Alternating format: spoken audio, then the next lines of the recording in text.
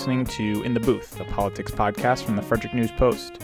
My name is Jack Hogan, and I cover county and state politics for the News Post.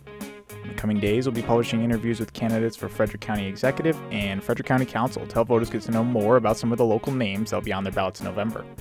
Today's guest is Tony Schmelik, who is a Republican nominee for one of two at-large seats on the Frederick County Council.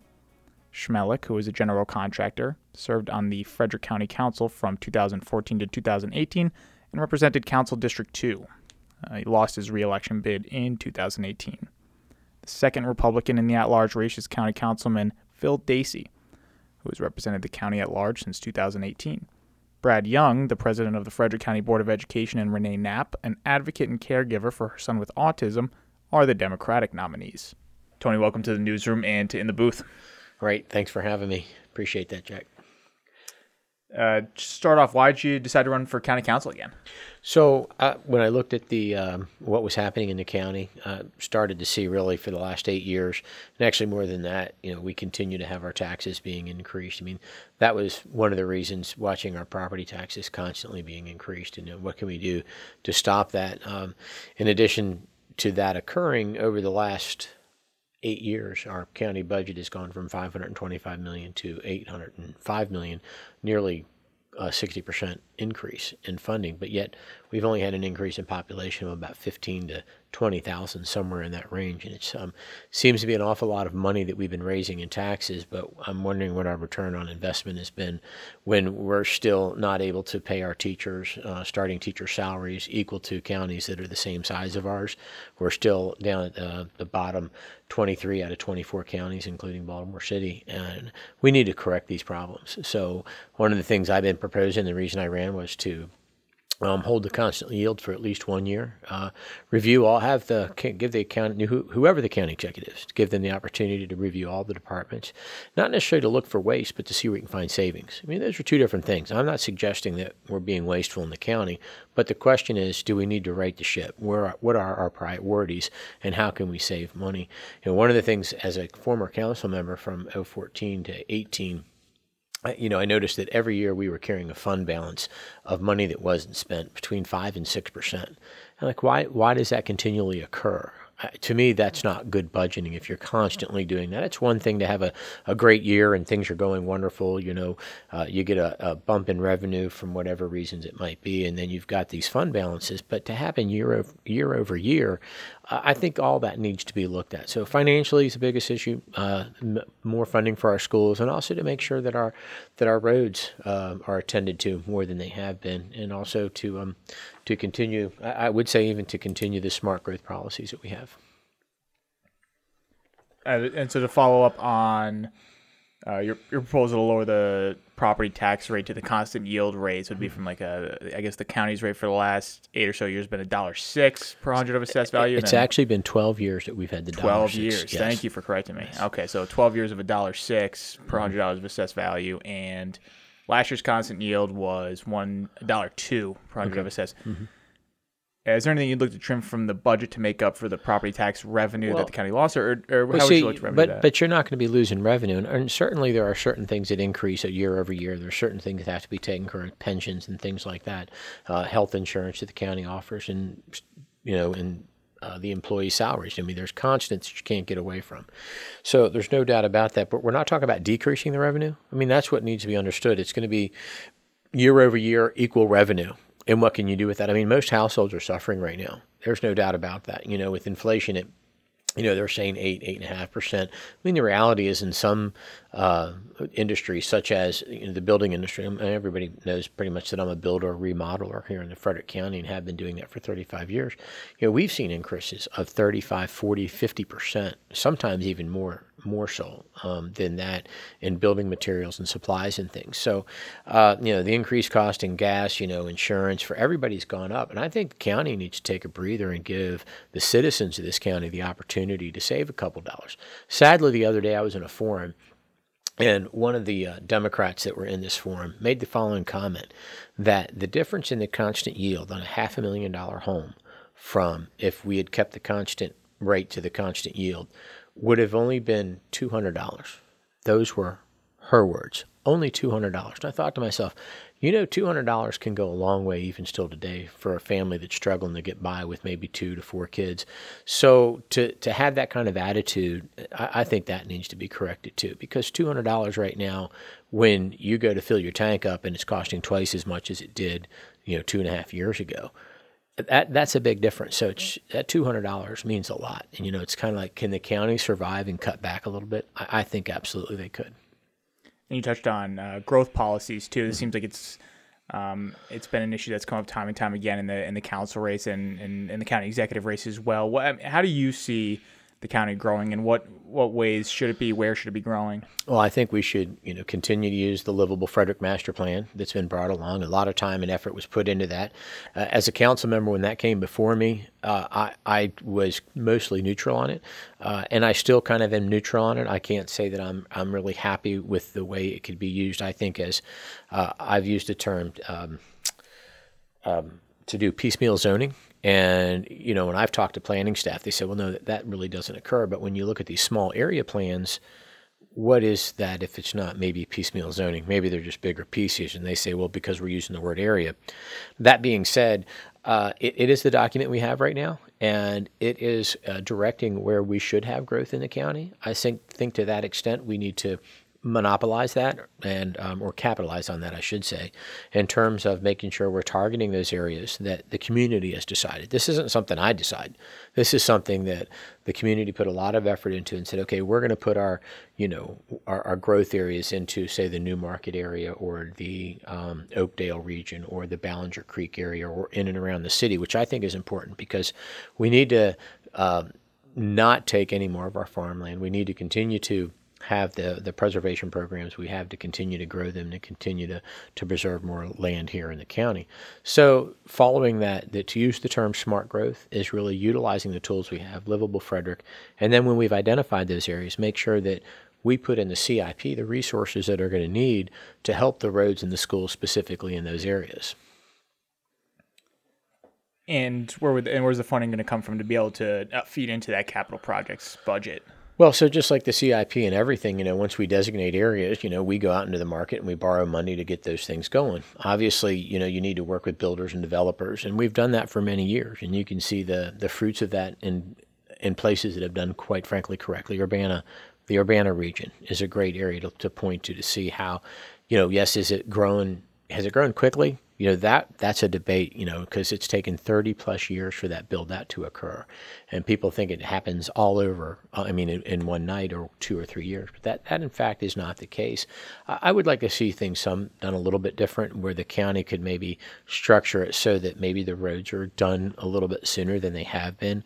And being that that's where I live down in that region, I know that, Route 80 had a lot of backup in front of the high school, between the high school and the middle school, and they only recently added the final lanes going down through there. And I have to wonder if the county couldn't have done something to maybe had that little bit of road improvement, as large as that project was, to have that certain stretch of road wait till the very end to be improved. Maybe there's other ways that we could direct that manpower and get those part of the projects done quicker so that people don't have that frustration of sitting in traffic.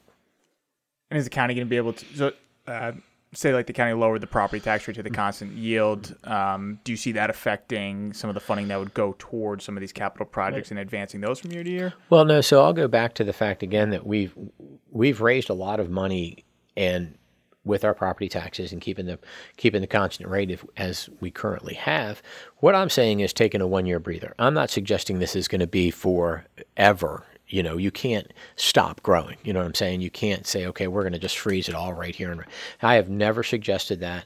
And I've had to remind people because I've been hearing that, quite candidly, the Democrats have been going after us because the Republicans are saying we're going to freeze property taxes. Well, we're not going to freeze them forever. But if they want to try to back us into a hole, say, well, they're just going to do it for 1 year. Well, that's better than nothing to give everybody the time to catch their breath.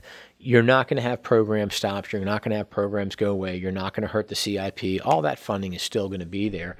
We're just saying, hey, let's just take a break from this constant rise in property taxes.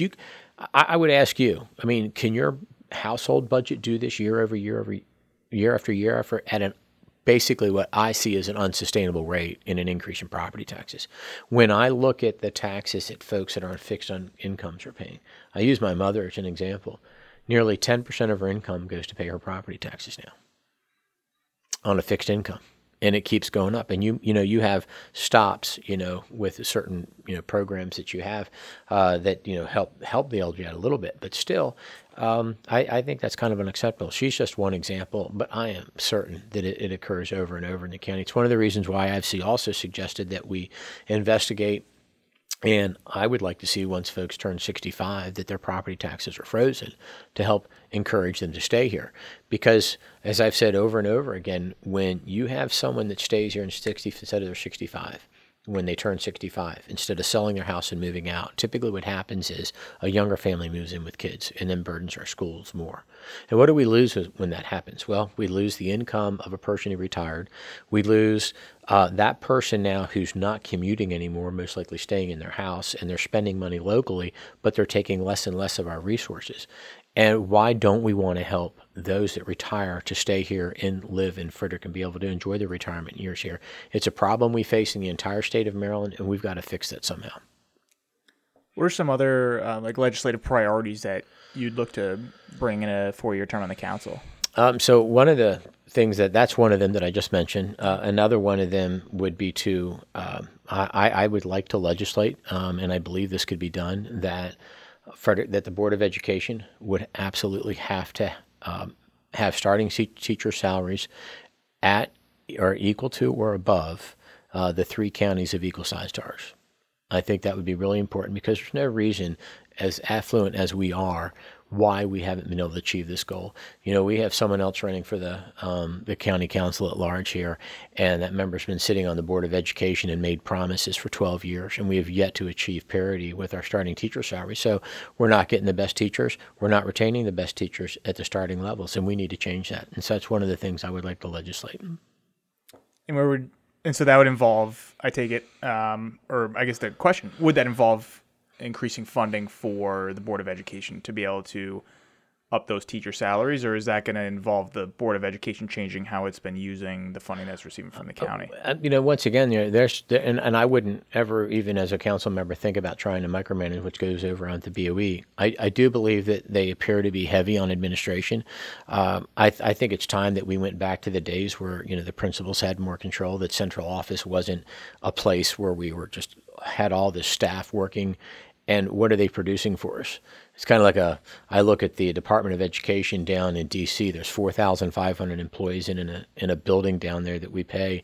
And what are they actually, quote unquote, doing for the education of our children? What we need are people in boots in the classroom and in our schools, not in an administration building.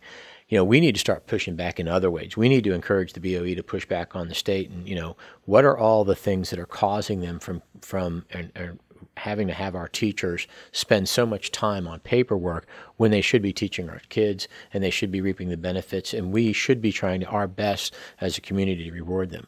I've always thought our teachers should be some of our highest paid employees, without a doubt, because it's important. But right now, whether it was because of COVID or because of the policies that are being active, we need to be teaching the 3 R's, if you will. We don't need to be worrying about all the other things that seem to be coming in, and we need to help the BOE to be able to push back on the state at whatever level.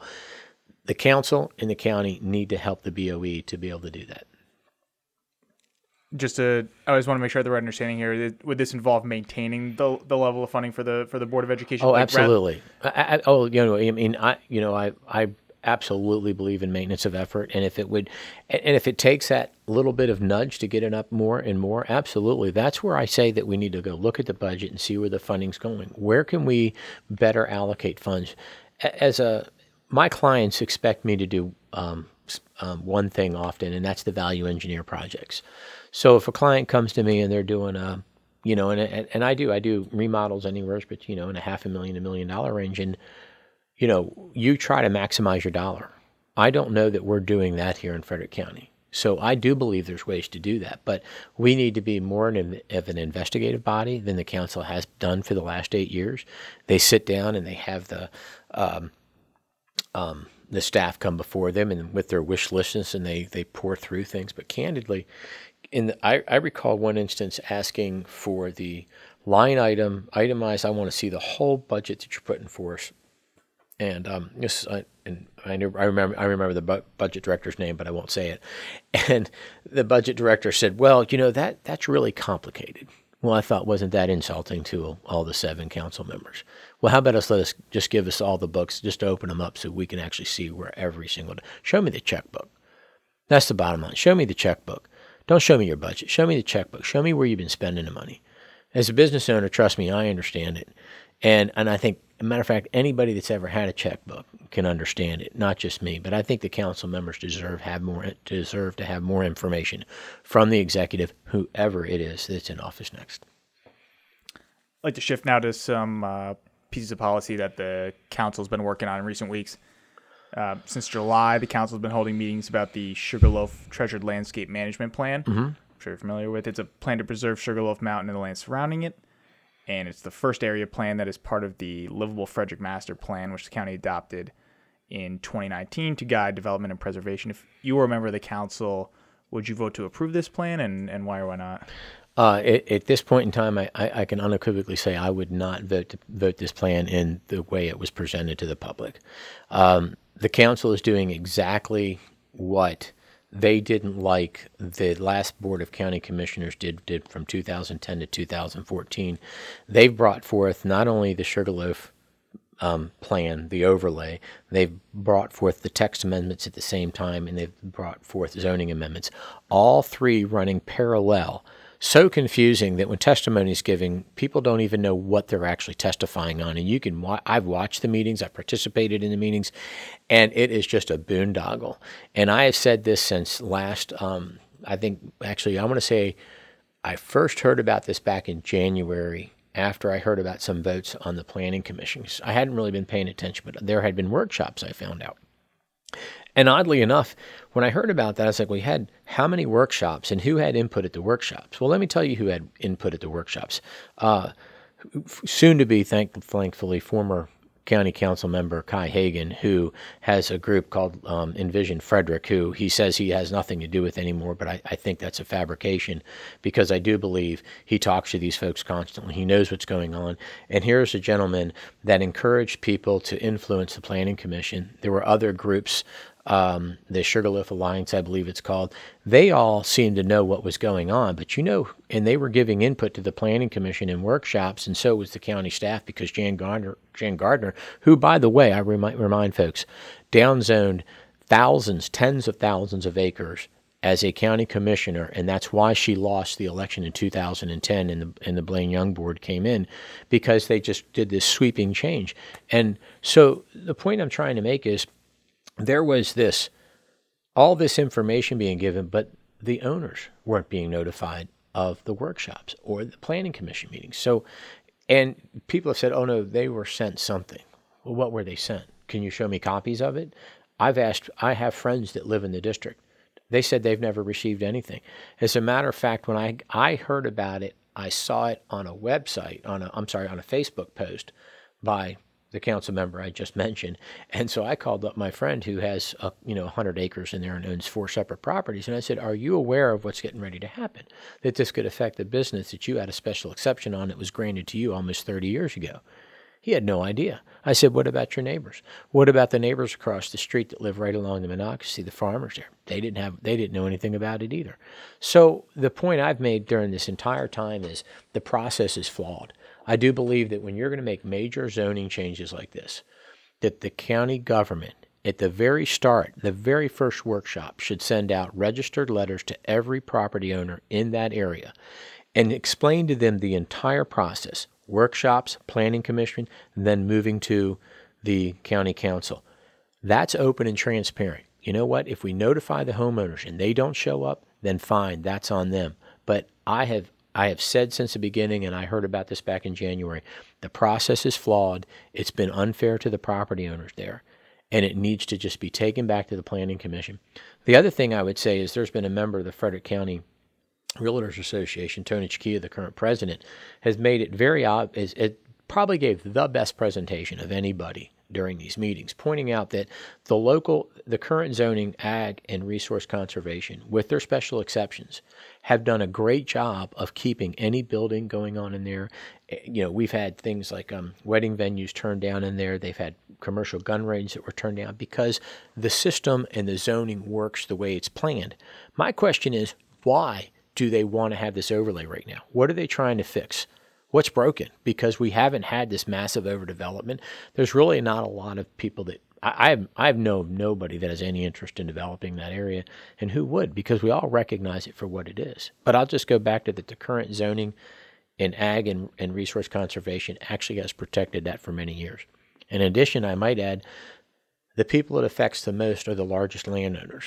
And if you just do the math on, there are 2 landowners there, and it's been said publicly, but I won't say who the names are at this point, but there are 2 landowners. Between the 2 of them control nearly 7,000 acres. That's nearly 40% of the 19,000 acres that Jan Gardner wants to downzone. What right does she have to do that? And this is you touched on something that you kind of got into my next question there. And it's like essentially lessons learned from the Sugarloaf plan. The county's already begun meeting with community members about the next small area plan, or the next regional plan in the Livable Frederick Master Plan. This is the South Frederick Corridors Plan. Just a little bit of background for anyone listening. The plan will examine an area south of Frederick along Maryland 355 Urbana Pike and Maryland 85 Buckystown Pike. And it's the second most economically significant region of the county to Frederick City.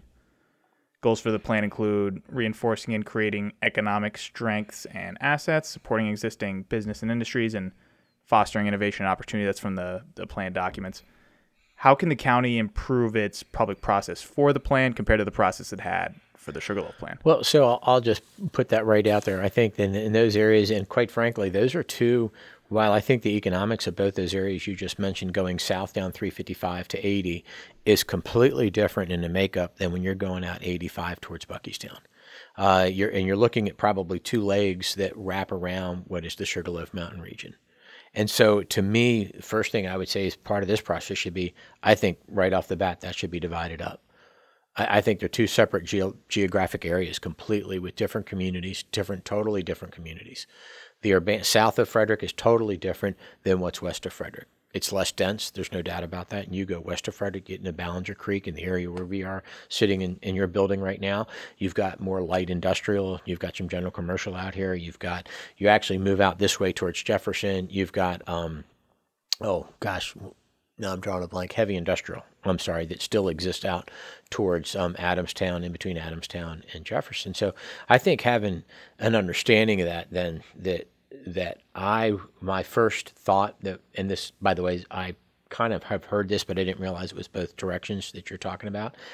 My first reaction is that they should separate those 2 areas. I do not believe that going north and going south and going west, that those are 2 disparate communities, if you will, and should be looked at differently. But I also would say that I'm glad that the county is going to start looking at these concentrated areas, because we do need to capitalize business in and around those places that are already serviced by major road connectors, because you're looking at not just 85, but most likely 340, and going south, like you said, 355 and 270. And in terms of the public process for the plan, is there anything that you think that the county should do differently in terms of engaging so let's go back to stakeholders? So last November, like I said, they started this conversation about the Sugarloaf plan, but it was just kind of like, oh, no big deal kind of thing. We're looking at it. To the extent that they've turned around and they had this huge downzoning, that's just horrible. I mean, it was obvious from the beginning that's what their intent was. And then when folks found out about it, they're trying to push it through. I'll be candid. Right now, this is so pure politics that they are trying to push this through so Jan Gardner can notch it off and say, look what I got done. I downzoned 19,000 acres. And here we are in Frederick. I mean, we've already we have preserved, and we're on track to beat our goal of 100,000 acres saved through preservation. We need to continue the policies we have. I mean, when you use best practices, things happen, and things don't happen overnight. when you look at our local streams and things like that, and the reforestation that's happened over time, I mean, when I look at the last 50 years that I've lived in this county, when I look at the loss of all the farmland that has gone to not just development, but like farms that have quit dairy farming so that they've instituted preservation programs around their creeks and their streams. And these are positive things, actually. Not just that, I'm not saying it's positive that the dairy farms went away, but when you look at Frederick County, there's very few of them right now. There's none down in the southeastern part of the county where I live right now. None. As a matter of fact, the last one that I know of just shut down 2 years ago. It was milking 240 head of cattle. Had a great operation, and they just got tired and they shut down. That being said, though, when you look at the farmers, they have, through state programs and county programs, have preserved a lot of the lands around the streams and the runoffs, and they're doing a great job of this. To the extent that you can look at, well, I'll back up, and I'll just say that our streams are better protected. They're getting better tree cover. And in time, I think you'll even start to see that our trout streams will come back because of that. Once you get a canopy and you get that protection around your streams, it just doesn't happen overnight. So shifting again, but this is something that the current county council voted on, and it seems like something that might come up with the next county council. Last year, members approved the $20 million purchase of a 26-acre property along Himes Avenue. It was also formerly referred to as like the Oak Street property. It's on the west side of Frederick. It includes a 209,000 square foot facility currently used for COVID-19 vaccine clinics. The county purchased the property with intentions of... Is this the state farm? Yes. Property? Yep, that's okay. Exactly it. The county purchased the property with intentions of accelerating large projects like building new county offices, relocating the 911 call center, and potentially adding a library to the west side of the city. And I want to ask, what do you think the property should be used for? So I don't have an answer for that one, candidly. I heard it had happened. My first gut reaction was why. I didn't know why we were purchasing this large property, but then when I heard some of the more specifics and some of the better ways that we might be able to allocate resources over there, it very well could be a very big cost savings to the county in the long run. So it very well may have been a very forward-thinking plan. Do I think it should stop? No, I actually, the little bit I've heard from outside county sources that have indicated to me that it should be in the end a very positive for the county. But I also think it's one of those things that maybe we should have more numbers before us. Maybe we should have, you said like they might be looking to move the call center over there. Certainly they've grown out of that facility. I've visited that facility in the past, and it's very, very busy.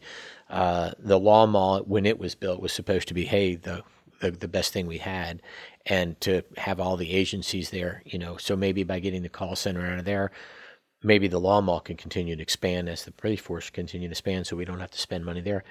I'm just completely guessing on that because I don't know the total intent. However, I'll just say that my gut's telling me that it probably was not a bad purchase. But then I also think that as the county moves forward, it should see what it can do about getting rid of properties as it vacates them more quickly than they have in the past. Too often the county will hold on to properties for too long, I think, and then they're maintaining them. And that's just an expense we should be able to unload. Briefly, is there anything else that you'd look to accomplish in a 4-year term on the council that we haven't touched on? One of the things I decided when I ran this time, I was going to keep it simple, but there are other things and so you've touched on a lot of the things, and I've mentioned the things that I would like to accomplish. I'm not trying to make it complicated. I would say that when I was a council member, I was able to get a couple items changed in the charter when I brought them forth to the council. I didn't legislate a lot. I did work across the aisles, as a matter of fact, with Jessica Fitzwater on legislation to help farm breweries and wineries and items like that. And that being said, I would like to see a couple more charter amendments that would hopefully give the council more. I don't want to use the word power would be the wrong word, but the ability to be actually responsive to their communities and to the folks that elect them when it comes to our budget. I believe that the council should be able to move money sideways, in which case those items that I'm talking to you about today about getting more money to the Board of Education could be where you look at it and you disagree with what the county executive does, and if you get 3 other council members to agree with you, you can say, well, let's move some money sideways over here and let's do the funding that that we've said that we want to do in these specific areas. I would never support the council to have any say, though, on the revenue side. I like the fact that that's just kind of where it is. And once whoever the executive is puts a budget in there, I don't want to see it like, other counties like Montgomery County, where the council can get together and have a free-for-all and then keep raising our taxes in that general way. I like the idea of, though, being able to not just cut, but be able to move funds sideways. And go ahead and you had another question. But to the extent that I think as a small business owner, I'm physically responsible. I've shown myself to be a person who can work across the aisle in the past, and I have the experience, and I have a desire to serve my community. I think I would be one of the best council members that the county's had in a long time. All right. Well, Tony, I really appreciate you coming into our newsroom and joining me in the booth. Well, Jack, I really appreciate you having me over. This has been great fun. Thank you very much.